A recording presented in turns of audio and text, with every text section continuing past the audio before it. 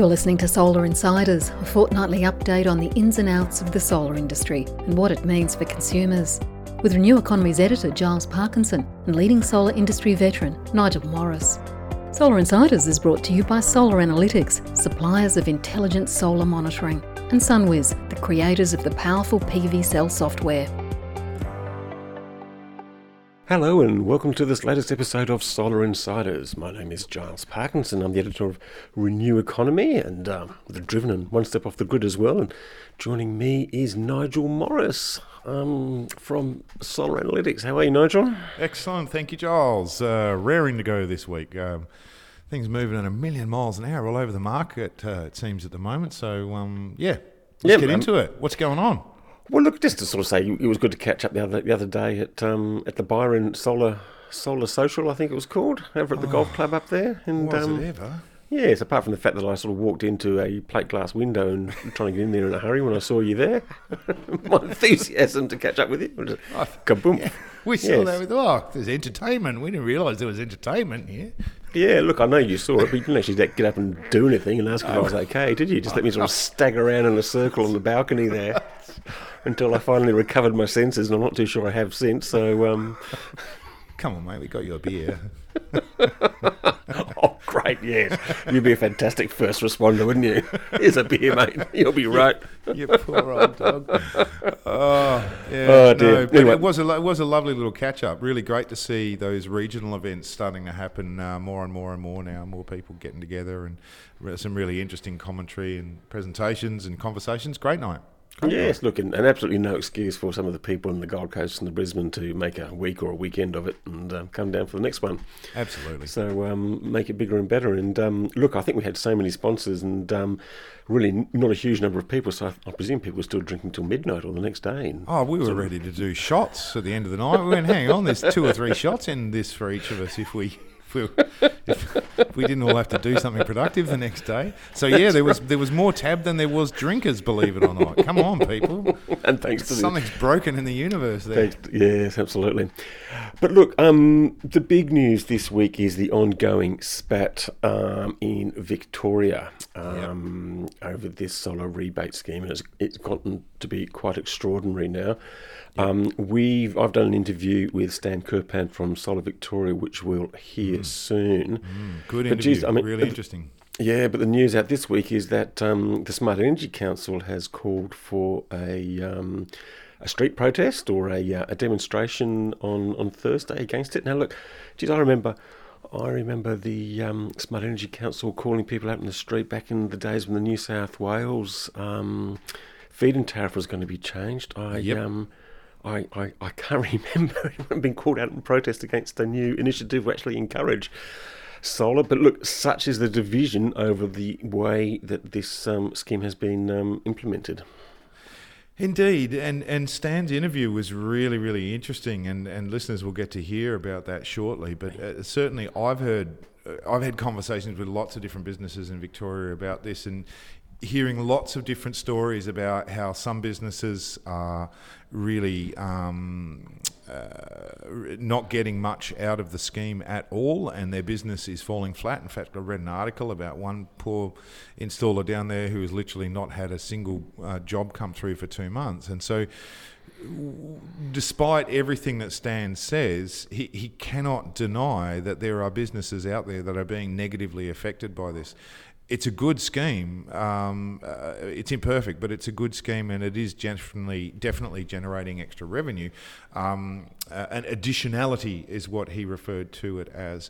But I would challenge him that, he's being perhaps a little naive if he doesn't recognise that there are in fact solar businesses out there who this scheme is going to really devastate their business, and that may be partially to do with what those businesses are or aren't doing to take advantage of the scheme. I acknowledge that, but nonetheless there is a negative impact. And secondly, I also think Stan made the comment that, there are a number of businesses who are continuing to conduct sales in the absence of rebates. So if the rebates run out, can you still sell a solar system? And, psychologically, very, very few customers would ever proceed to buy a solar system with the knowledge that they're missing out on $2,500 worth of rebate. Why wouldn't you wait till the next month? That's the first comment I would make. I think it is very unlikely that there is going to be a material market outside this, and I think they really need to acknowledge that and accept that. And secondly, I'm also aware, I actually had a friend of my daughter's, and my daughter was up visiting the other day, and she mentioned that a friend had decided to proceed with a solar system through the rebate. They missed out on the rebate application and were told by their solar retailer, well, you will simply have to pay the addition. You cannot exit this quote. You will need to proceed, and you'll just need to find the extra $2,500. You signed a contract with us. So there are still some games being played down there that need to be worked out, and it's extremely tough for those businesses doing tough. I have enormous empathy. Okay. Look, we'll listen to this. It's also, it's not something that's going to affect Victoria, because it's going to be something that affects New South Wales as well. They're just about to roll out their own scheme that's based around zero interest loans, and that's going to have its own issues about how that's managed. So this is something which is, how the state governments do these things is going to be really important. But anyway, let's listen. Here's the interview with Stan Kirpan, the CEO of Solar Victoria. Thanks, Giles. Good to speak to you again. Yeah, look, now, the solar scheme launched by the Victorian government, over 10 years, I think it aims to connect 650,000 extra households, 2.6 gigawatts of extra rooftop solar. It should be nothing but a good news story, one would have thought, but it seems to have created a lot of grief somehow in the last couple of months, Stan. That's a bit unfortunate. Yeah, look, managing demand is always going to be a challenge with a program this popular. It's actually 770,000 homes that will reach, or householders that will reach over the 10 years. And although a lot of the focus has been on solar PV, and clearly that's the biggest part of the program, 650,000 households over the 10. There's also an investment in batteries, which is unprecedented, in 10,000 batteries over the 10 years, solar hot water for the first time, as far as we're aware, in the country. It also includes solar for renters, and that's a part of the program that we launched also on the 1st of July. Look, as I say, it's a really popular program. On the 1st of July, we launched all of these new components, as well as a new Solar Victoria platform, which allows us to digitally process the bulk of the applications. And that's managed really well for us. And we've also launched a new website. So all of those things, you're right, we're optimistic and pleased with how things are going. But clearly there's been probably some system bugs and some teething issues that we're keen to iron out. And the industry's been really forthcoming in sharing those with us. Well, they've certainly been forthcoming, because they've been sort of using some quite strong language, talking about the decimation of the industry. Yeah, and obviously we've got a different view to that. In terms of what's happened over the first year of the program, more than twice the amount of installations were being made per month in both December and Feb-March of this year. And all of that has been additional because this program entered the market. So if you look at effectively 17-18, the Victorian industry was averaging about 3,000 installs per month. For most of the period that we were in market with our rebates, it was more than double that, so more than 5,000 per month. Clearly, the pause that we had to implement in April, really to manage the smooth transition to the new program, but also to manage that demand-supply equation, has meant that it's come with some pain, and we understand that. We're back in market, as I said, on the 1st of July. We were fully committed within the first 3 days, and that again represents the popularity of the program. But we're really not prepared to have this runaway train where effectively we open the tap and say it's open for as long as we've got budget for, and then we close it suddenly. And that's also not a smooth or sustainable way of running the program or the industry.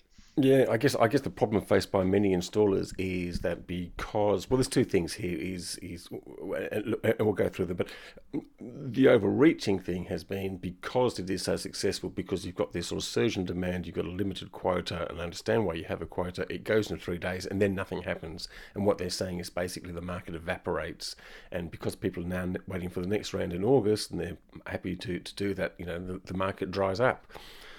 I'm not too sure how you can get around that, apart from possibly, as some people have suggested, maybe make the hurdle a bit harder, maybe reduce the income limit from, I think it's been suggested, 180,000 to 90,000. That way you might actually sort of throttle the supply, and then maybe there could be another market that continues for the rest of the month and keeps people busy. Well, obviously, Giles, business are going to need to adapt to the new program. We've been as transparent as we can before the launch on the 1st of July about how we've designed this year. Clearly, I think the biggest change to the program has been to move away from what was effectively a cashback system that didn't have a controlled entry point to a point of sale model. And that was really important in terms of protecting consumers and to manage both supply and demand, but most importantly, to provide the best possible experience and protections for consumers.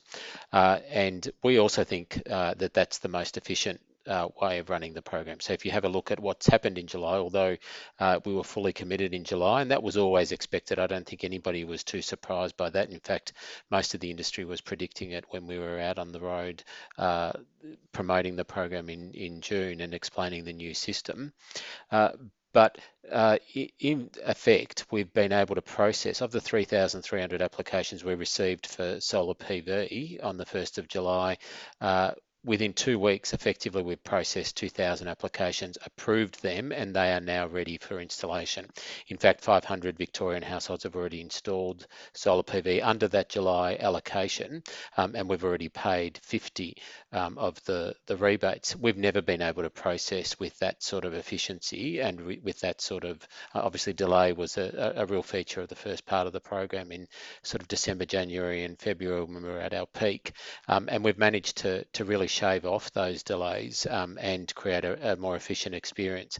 I think what's happening though is that it's going to take some time for us to get to the point where we're actually not only releasing 3,300 applications, we're also approving them, but they're also in market getting installed. And that's where I think those delays are what we're seeing cause some angst from businesses who haven't been successful for a variety of reasons. There's a whole range of reasons that a quote might not be accepted, as you and your listeners, I'm sure, are aware. But it's indeed from many of those businesses who have missed out on this first allocation, or it's kind of below what their market expectations are, that we're hearing most of the concerns. But can I just explain though that in terms of who's taking up the rebates, that there is, I think, this myth out there that these are wealthy people that are going to be buying solar PV anyway, and that they're delaying purchasing decisions based on the availability of the rebate. Our data indicates under the first part of the program that 2/3 of households that are accessing the rebate earn less than $100,000 a year, and I don't think for a combined household income that is at all an exorbitant salary. And so that effectively means you've got to reduce from the current maximum of 180,000 to 100,000, so really substantially affect that income test before you make any difference in terms of the elasticity of the demand. And the final point I'd make is that 20% of our customers are actually earning less than 20,000, and what we're hearing from them, the feedback is really overwhelming from those retailers and installers and from those customers, is that they would not be in this market without the rebate. I don't think there's any doubt about that, and look, it's quite reassuring to hear those numbers, particularly the ones sub 20,000 or whatever, and particularly the sub 100,000. I guess though the fear for some of the installers, and maybe they're right in arguing this, is that by having this quota of 3,300 and I think is it 3,333 by month, you're actually not just creating a market floor. you're also effectively creating a market cap. I mean, basically, that's kind of like the only businesses going around. Well, we don't agree. Look, we're only somewhere between, and it changes month by month, but somewhere between 50 and 60% of the entire market. So if you look at last year, we're on track. I think it's more than 50,000 installations. This year, again, with us back in the market, we're on track to have a record year. We're expecting, and our modelling indicates more than 50,000 installations in Victoria. Prior to the rebates, it was somewhere at around 30 to 36,000. So there is a substantial uplift, which we say is additional. And that is working its way through the market. But as I say, we're not the entire market. We're incentivising a portion. Clearly, there are people who exceed that income threshold. There are people who are interested in solar, whether or not they get a rebate. And then there's also commercial customers that would represent the entirety of the market. And at no stage did we want to effectively subsidise 100% of the market, and we don't want to be that kind of as you say, floor or ceiling on the market. We do realise that it's an attractive offer, and I think the government has been unashamed in promoting it. But we're not the entire market, and so there are businesses that are still doing very well without reliance on the rebate, and there are people that are marketing to individuals who have no intention of applying for the rebate.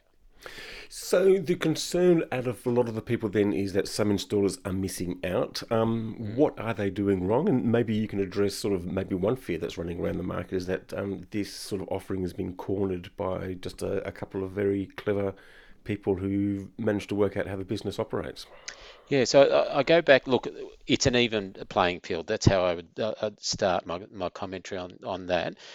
We were at pains, I think, to set up a very equitable approach where retailers, certainly the largest 150 under the first year of the program, were all required to sign up and be accepted as approved solar retailers under the Clean Energy Council scheme, which is, as we know, the only scheme that provides that sort of level of consumer protection. Of them, 100 of them have been approved under the system. So that's already a sort of gateway that we put in place to make sure that there was a more equitable playing field and that customers were protected in that. The other thing is that size in this case doesn't matter because effectively the power is in the hands of the consumer. So we've deliberately set up a system where nobody receives a rebate and nobody is in any more advantaged position until a customer accepts a quote. And that happens on our platform. It happens in a smooth way, and it's digitally matched then to the provider that they choose. Now, the providers that are being chosen, and we've seen a real shift in this, certainly some of the largest retailers that were there in the first year of the scheme are not approved and are not eligible under this second part of the program. But we're also seeing a real shift in the sense that there's been a greater diffusion. About 330 businesses have been successful in doing business on the platform, to use that term, in July, and that's about half of those that uploaded a quote. And we're seeing that in the top 35, that they represent only 15% of market share. So effectively, you're seeing a real diffusion around a whole range of providers rather than this concentration towards large retailers, which was a bit of a feature of the first year. Okay, so no one's cornered the market. If some installers feel they're missing out, what tips can you give for them? What are they doing wrong?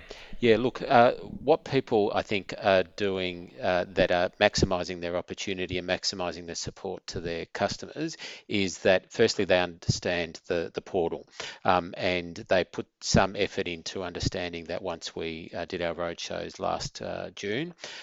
We are just about to start some webinars that have been very broadly promoted through the sector and through our database tomorrow, in fact, helping people navigate the portal. We've also improved the navigability of the portal, and there's online guidance, and the videos will be uploaded and be available on YouTube from tomorrow. That will help people navigate the portal, and so that allows those retailers and installers to work with their customers on how to navigate, and also for those who are using customer service staff, that their customer service staff are well trained and have their own, I think, guidance for their customers on how to access the portal and how to make their application. We're finding also that in many cases, retailers are doing outreach to their customers. So where they know that they've uploaded a quote, they're proactively then encouraging customers to sign up on day one, if they can, and supporting them to navigate the portal. We've also done a lot of work to improve the navigability and I guess user experience, there's no doubt there was some teething issues in that first few days. So for instance, we got a lot of feedback about the address function having some limitations, particularly in rural Victoria, and we've addressed that now, so it does allow for manual input. We know that the visual ID, that we're using, the ID verification, which is an online system. It's the first time we've used it. It's a highly efficient system, but only about 60% of people are getting that through that. And we've put some online guidance, and that's already had an effect within the first few days of people that were using it to make it more navigable. So businesses who are proactively supporting their customers are much more likely to have a quote accepted in those first few days, depending on how long the August release takes to be subscribed. Does that mean then that this is a system that may favour a business which has just got more resources and can probably sort of help manage this system rather than your father and son or mother and daughter outfit that might be smaller and go about things in a different way? Yeah, look, we have heard that concern, but what I'd say is that, again, the power is in the hand of the customer. So if you've got great customer service, if you've built a good rapport and relationship with your customers, and you've got a competitive quote, then you're more likely to have that quote accepted on the system, and that customer will then get their rebate. So the power is, as always, in the hands of the consumer, and we've deliberately focused on that because this is, after all, a retail program that is trying to reach 770,000 homes over 10 years, and we've put that power with the customer. Now that's going to be disappointing for some businesses, and it may favour those that are in a position to provide that excellent customer service, but that is part of the feature of what we're trying to promote, which is responsible customer service and consumers being able to take power of their own power bills. So what you're suggesting then is that what appears now as this sort of, this great big solar coaster, this sort of stop-start thing, should be smoothed out simply as people get used to, like, this is now the new way of doing business. So a bit of a shock at first because everything seems to get decided in the first couple of days of the month. But then as this becomes the routine, then that should sort of smooth things out for everyone because everyone should have stuff to do during the month. Well, it's been interesting, actually. We've spoken to the top 20 retailers that have, I guess, done well, to use that term, under this first month in July. And what we're hearing from them is, firstly, that they have been very proactive about working with their customers to navigate the system, but also that they were prepared in advance of the 1st of July to reach out to those customers and to have their sales staff. Almost all retailers and installers are doing some sort of sales, whether they're doing that personally or through others, and that they had them prepared. They had scripts, they had guidance, they had emails, and etc. that were ready to go. And we're trying to be as helpful as we can to the industry by providing that information, and we're happy for it to be linked and promoted through individual businesses. And obviously that then helps people navigate the system. Look, I do think it is a case of getting used to a new system. It's clear that with 3,000 or so applications in July and that being fully committed very quickly, that it's going to take time for those to flow through to new installations. Having said that, we've also still got applications that haven't been installed. Some businesses have 4 to 6 weeks lead time. Some businesses who are still installing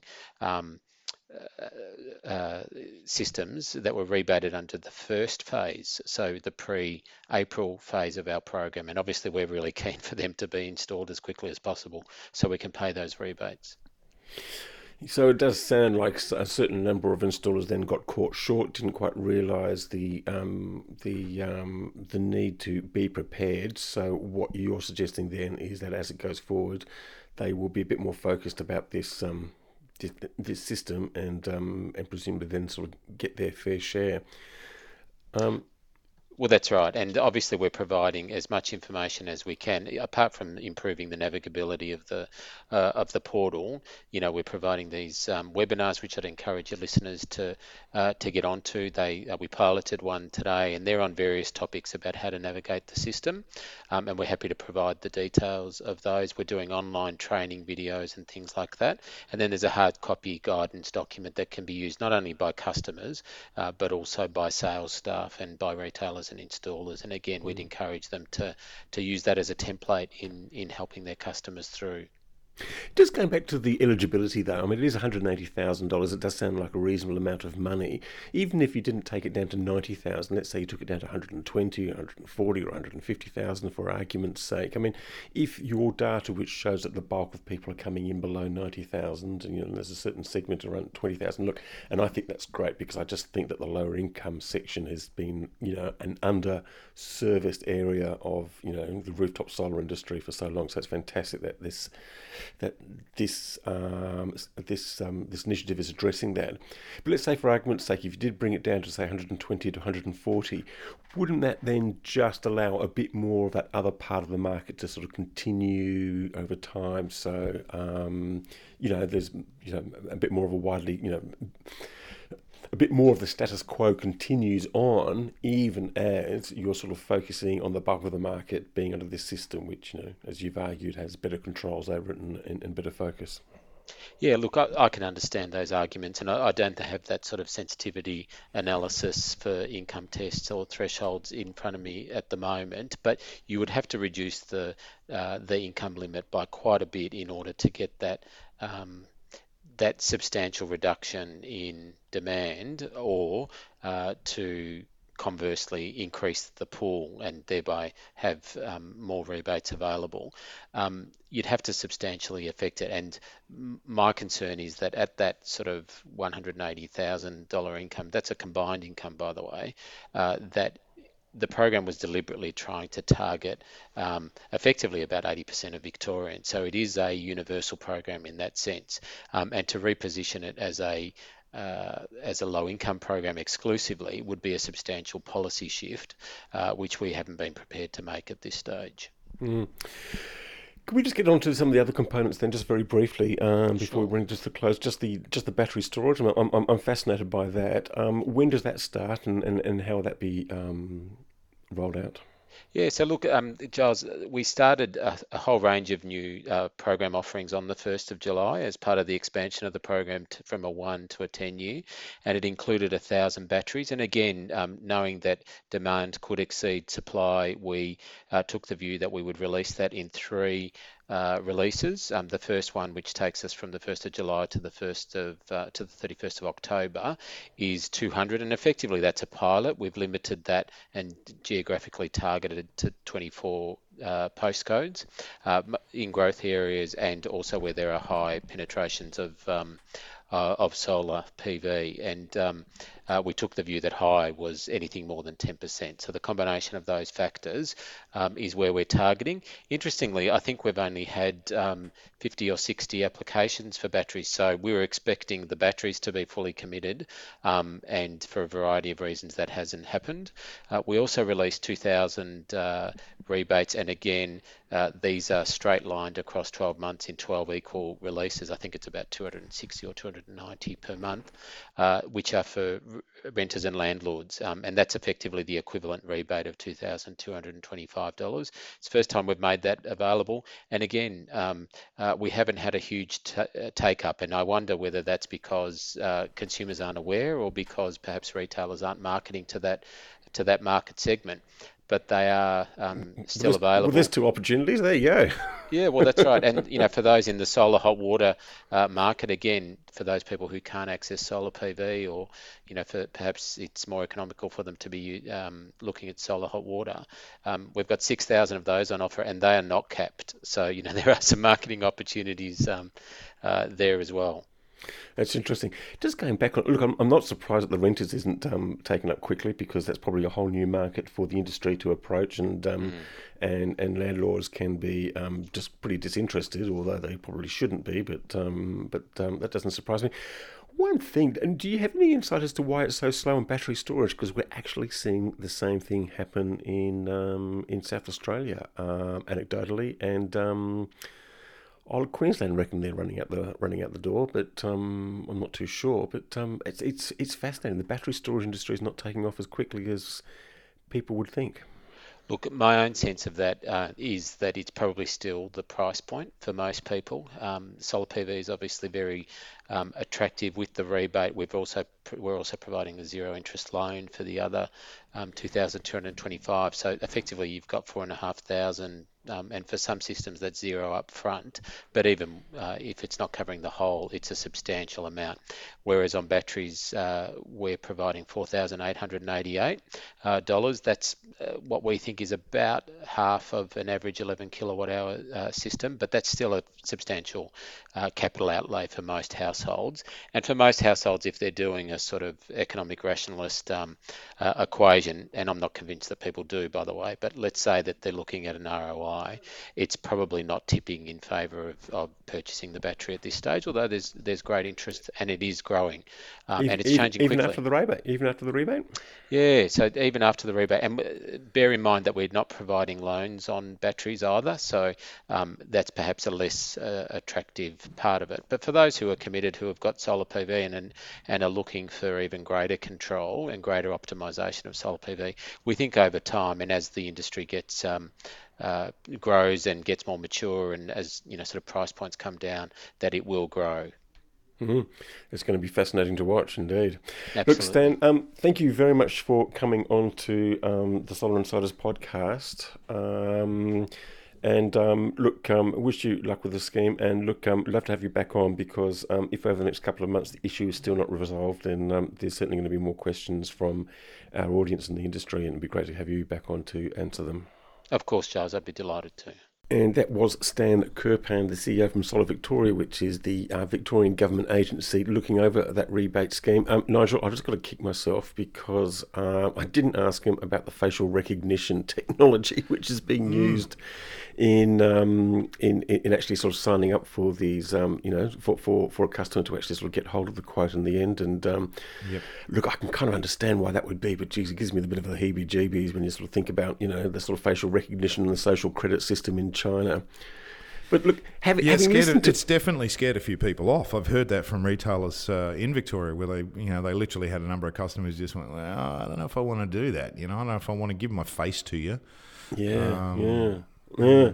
Anyway, I try to get back and find out a bit more about it from their point of view, but obviously, because I think of the developments this week, I'm obviously a bit busy.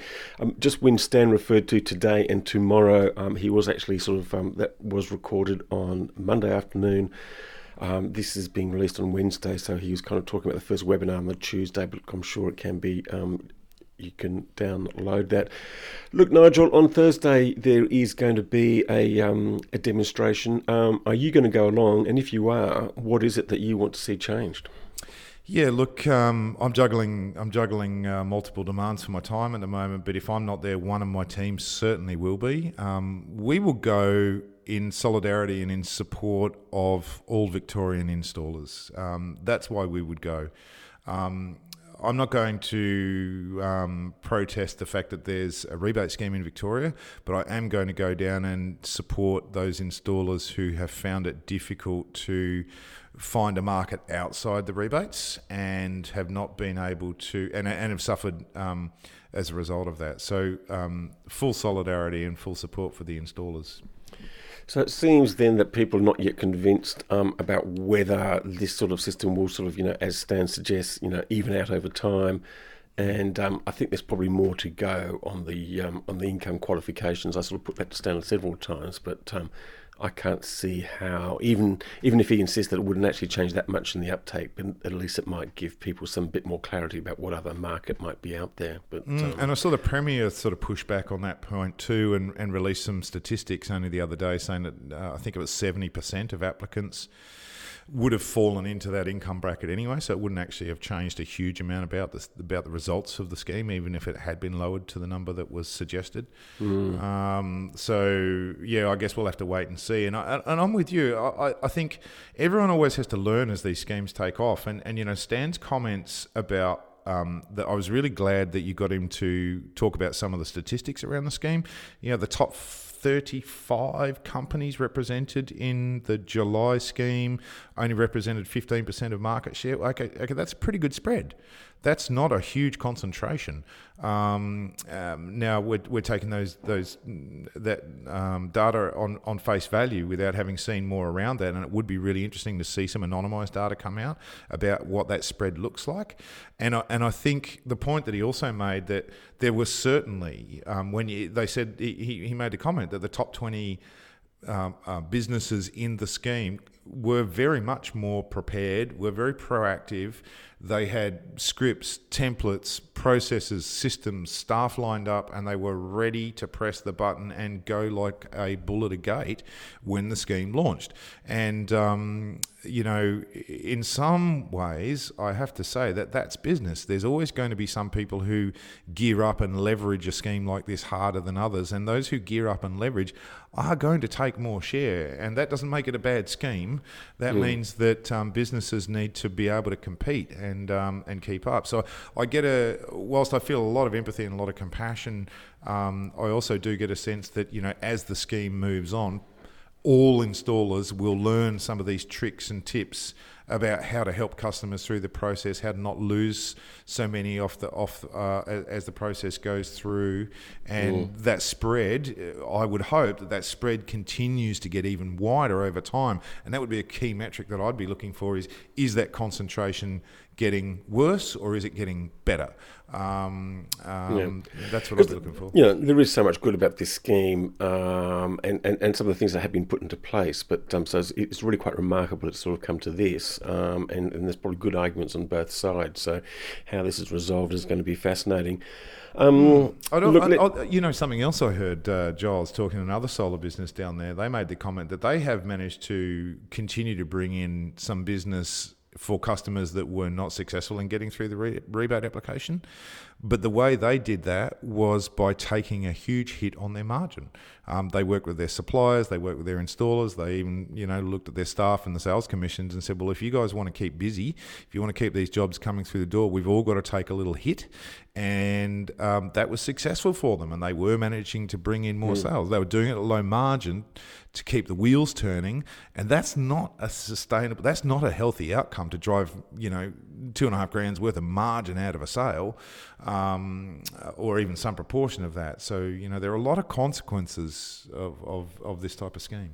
Look, I was going to wind up there, but I was fascinated too by his comments about battery storage. I mean, that, you know, just 25% of it touch, you know, 50 out of 200 in a 3-month period.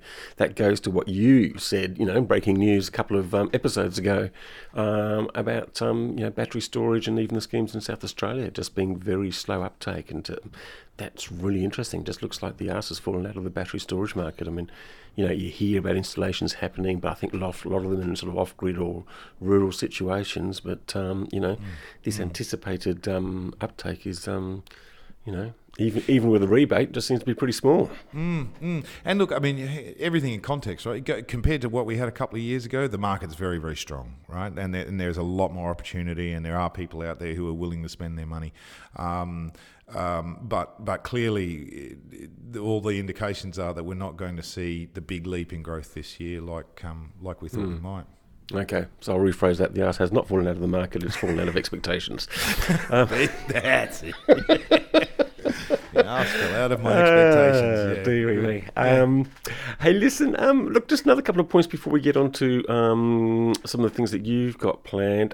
We just noted this week that the share of solar in national demand has reached more than 20% in each of the last 6 days. And just to sort of point out, if people haven't already realised, we are in the middle of winter. I mean, it has been incredibly mild, sort of cloudless weather in large parts of the country. Quite extraordinary. You know, the share of renewables has been peaking, you know, at more than 40%. That's sort of wind, solar, and and hydro, but the fact that solar the combination of rooftop, which accounts for 2/3 of this solar output, and utility scale solar, peaking at 20% around about the middle of the day, each day for 6 days in the middle of winter. Sign of things to come, my friend. It sure is. It's quite something, isn't it? And we with our Solar Analytics does performance monitoring, and we've got a fleet of 30,000. So we're watching nationwide now the yield from solar systems compared to real solar radiation around the country. And we certainly saw, just up to the equinox, there was a sort of a spate of quite bad weather where it was very, very low solar irradiation, and the sun happened to be at its lowest point in the sky as well. And so we saw some, a little bit of a spike in underperformance. But since then, following the couple of weeks after the equinox, we've started to see a really big recovery in the number of systems that are performing normally or even above expectations again. And we've had some absolutely stellar crystal weather here in New South Wales over the last week or so.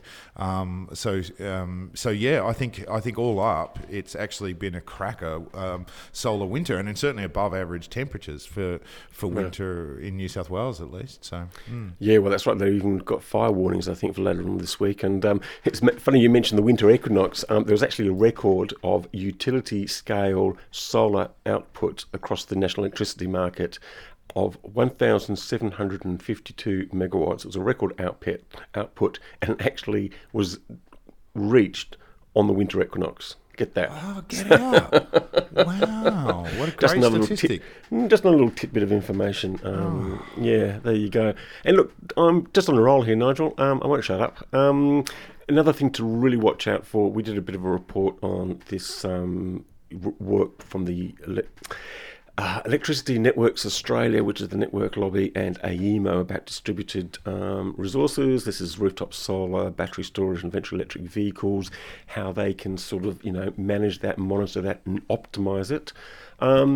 Interesting report. I mean, they do sort of say that this is going to be such a big component, and currently we have very little visibility and no control and blah, blah, blah, blah, blah, and kind of understand that. But it's interesting, this latest report sort of takes it a bit forward about this sort of creation of what they call like a distributed system operator and a distributed market operator. They've had a lot of feedback, they started to change their thinking, started to do a hybrid system. But what I noticed most of all was a bit of a change in language, which is actually quite welcome. So rather than like the ENA with their new CEO, who's a bit of a bull in a china shop, was charging around last year talking about, blackouts and just exaggerating the issues. It's nice that the conversation has become a bit more sober, and I think that's very welcome. And I think another thing that one of our sponsors, Solar Analytics, will welcome too is the push for the need for monitoring, and I'd very much support that, as I'll imagine your company would too. We're very active in that, and in fact, unsurprisingly, but interestingly, one of the main motivators for us in trying to push for voluntary increases in the application of monitoring, or the requirements for monitoring, is that the more monitoring that is out there, the more information we can give to the networks, to the regulators, to the AEMOs and AERs of this world, so that they can see where the problems are in the networks, and indeed where there are opportunities for solar, and also all these voltage issues that we've discussed previously. So if there are parts of the network that the network can't see very well, and we can get data to help them adjust those parts of the network, we'll help get more solar on. And one of the great ways that we can do that is, rather than saying to networks, well, you've got to spend a quazillion dollars putting, highly sophisticated SCADA systems all through your network to understand what voltage is out there.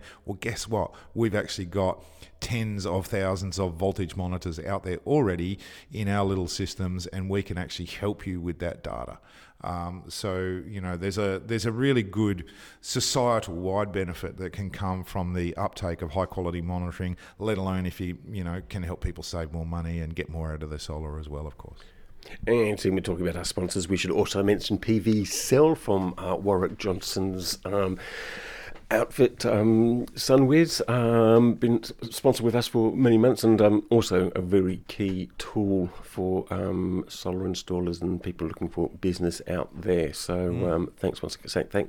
Thanks to both Solar Analytics and PV Cell from SunWiz. Yeah, Nigel, was good stuff. Good stuff. Why wasn't he there at the solar drinks last week? I don't know. It's just a plane trip away.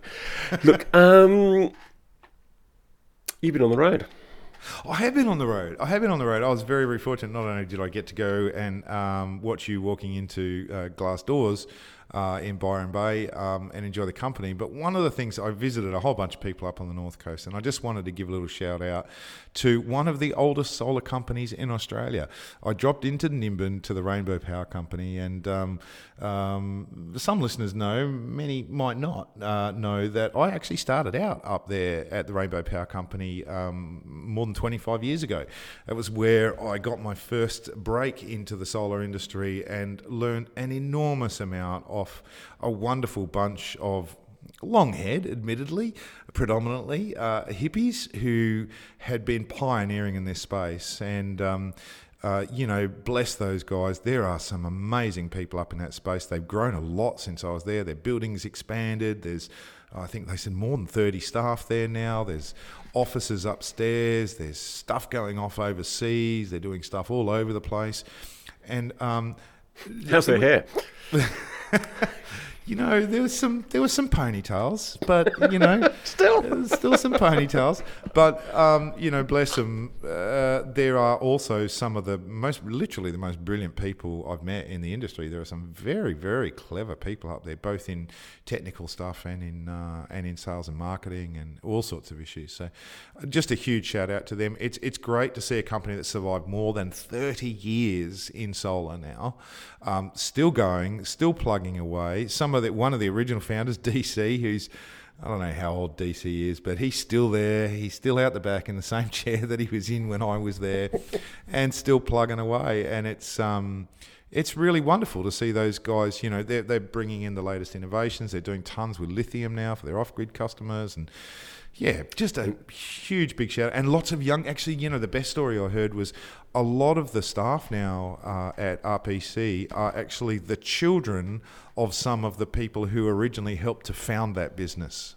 So the second generation are now coming into that business and helping to bring it forward into the future. And I thought, if that's not a sign of, staying power and persistence and everything else, I don't know what is. So, good on them. Great Bloody work. hell. Organic solar cells. Unbelievable. It's arrived. Yeah. They're giving birth to their own solar gurus up there.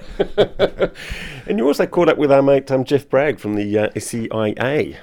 I did, and look, this is a new segment that I'm going to put in every week, and I'd invite listeners to give me any suggestions or prompts they've got. But I thought it was time that I gave a shout out to people that I met who just blew me away with what they're doing. And I meet so many good people, so I'm undoubtedly going to offend some.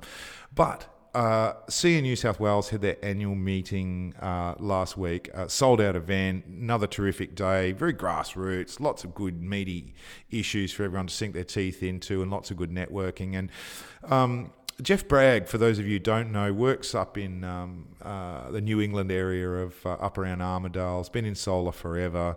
I've worked on and off with Jeff for many, many years in many, many different eras or genres and places. But Jeff has volunteered his time to help develop the industry via the Solar Energy Installers Association of New South Wales and the national body for more than a decade now, all voluntary work. And it is volunteerism that I wanted to shout out to, and particularly for Jeff. He stood down from being the chair of the board for SEIA this year, I think, after many, many years of doing it. So huge shout out to all the huge work that he's done. There are lots of other good people out there. I'm going to try and find one every week. If you've got a name, send it through to me. So shout out to volunteerism, and specifically to Jeff this week. Secondly, just wanted to have a quick shout out to the fact that SEIA are also running another event, their annual Queensland Solar Installers Conference, which is coming up on August the 9th in Townsville. It's at the Townsville Yacht Club. So if you live anywhere south of Coffs Harbour I don't know why you aren't going, because Townsville Yacht Club at this time of year, talking solar with some buddies, doesn't get any better. Could be a long drive, but anyway. Good tip. Hey, look, we're just going to run through. We've got to be a bit careful of time because it might extend the lengthy, too long interview with Stan. But anyway, look, a quick one on crap solar. We didn't have one last week, but old Ralph, the solar expert, called you 8 times last week with an offer that you probably couldn't but did refuse. There were lessons in this. I'm going to keep it really, really short. So, completely out of the blue, home phone rings. It's some guy called Ralph, who is an alleged solar expert. It was a really bad line, and he kept dropping on and off, but he basically started trying to cajole me into buying a solar system and started throwing promises out at me. I played along with Ralph for some time, including making him ring back numerous times. I faked the fact that my kids were causing a humdrum and said, Ralph, I've just got to sort the kids out. Give me your phone number. I'll ring you straight back because I really want to proceed and buy this solar system. And he gave me a phone number, which of course did not work. When he rang me back, I said, Ralph, that phone number didn't work. You've got to give me a number that works, man. I want to call you back. I want to buy this solar system. He gave me another number. Also did not work. So, it was clear straight away that he was full of crap. He told me that my $3,000 electric bill would be zero. Absolutely zero. I would have zero electricity bill to pay whatsoever with an investment of a mere $3,000, which is an absolute outright garbage lie. He also told me that there was a 50% rebate on solar that ended this month, which is also an outright blatant lie. He was completely confused about where electricity is purchased from because he said the government supplies electricity and that if I, bought a solar system, I would no longer have to pay the government for my electricity. He claimed that I'd get a 1-year payback. I mentioned to him that my house had some shading to test him on his knowledge of shading, and then said, I'm looking at my neighbour's place. He's got full sun. Can we put it on his roof and just plug it into my house? To which Ralph exclaimed that it was a great idea and he didn't see why it wasn't possible. So this went on and on and on and on until I was just in stitches laughing at how ridiculous it was. When I checked, the business name that he gave me was a deregistered business name.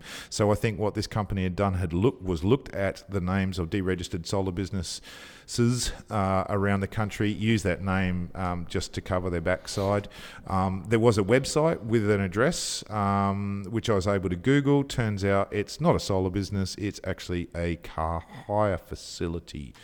So scam, lie, and I hear stories about people falling for this, and Ralph was trying real hard. Look, there's no doubt that people do. Look, remember that old cheap batteries for sale that people, that everyone's getting a letter in the letterbox, every sort of solar system saying, there's this special research thing we can do, and just for you, we can offer it half price, but it actually gets twice the price. And first of all, they came out with in-phase battery offerings that they're selling at $5,500 or $6,000, and they should be bought for less than $3,000. They're at it again, and this time they're proposing Alpha ESS batteries. And I've actually had a couple of my friends ring me up or email me or text me saying, I just got this in the mail. Yeah, me too. It's, is it any good? And I say, mate, it is a complete scam. Don't go touch it. And I explain it, and then they go, are you sure? Sounds like a good offer. I go, no. No, listen, scam. So don't do it. It's, if you want a battery, unbelievable. So, bloody hell. Yeah. Anyway, okay. What else is happening? Just a quick wrap on EV and battery news just before we go. Just the one thing that I'm going to say on EV and battery, I'm not even going to talk about electric motorcycles. When I was up on the North Coast, and I know you'd previously done an interview on The Driven with Nick Lake in his wonderfully converted 1962 Volkswagen Beetle that's all electric, right? Yes, his bright red VW Beetle. Red. I think it might be 63, but anyway. 63, there you go. Well, I was very fortunate. I dropped in to say good day to Nick while I was in Lismore, and he said, do you want to go for a spin? We were going somewhere to have a drink. Here's the keys, and threw me the keys to the VW, and I have to say it was a blast. It smelt like a VW. It handled like a VW. It rattles like a V-dub. It rattles like a V-dub, but boy, she doesn't go like a V-dub. It had some poke, mate. It was somewhat terrifying chasing him in my little hire car down this back road. And he said, don't be afraid to fang it, give it some and, feel the power. Feel the power. You remember what it's like flogging a Volksy, 62 or 63 Volksy down a bumpy old mountain back road. Boy, she was skating around and dancing around with all that power. But yes. Really impressive conversion, and what a great little car. Absolutely. No, just fantastic. Yeah. And so that made my trip. There you go. Okay, Nigel. Well, look, great to catch up again, and apologies to the listeners for a very long podcast this week, but I hope you find it is worthwhile. Certainly some interesting times, and we'll be back again in a fortnight. And don't forget to send Nigel some ideas of more great people to talk about. And check out also the tickets for our electric vehicle conference coming up in at the end of August too. So and see you Queensland, see you in Townsville. Hey? We'll see you. Start driving now. Yeah. Solar Insiders was brought to you by Solar Analytics, designers and suppliers of smart solar monitoring. Visit solaranalytics.com.au, get empowered and make the most of your home energy. Solar Insiders was also brought to you by SunWiz, the creators of PV cell software, powerful technology for solar sales and design. With free high-definition rooftop imagery in every PV cell plan, retailers can stay ahead of the competition. Visit sunwiz.com.au, Australia's leading solar software.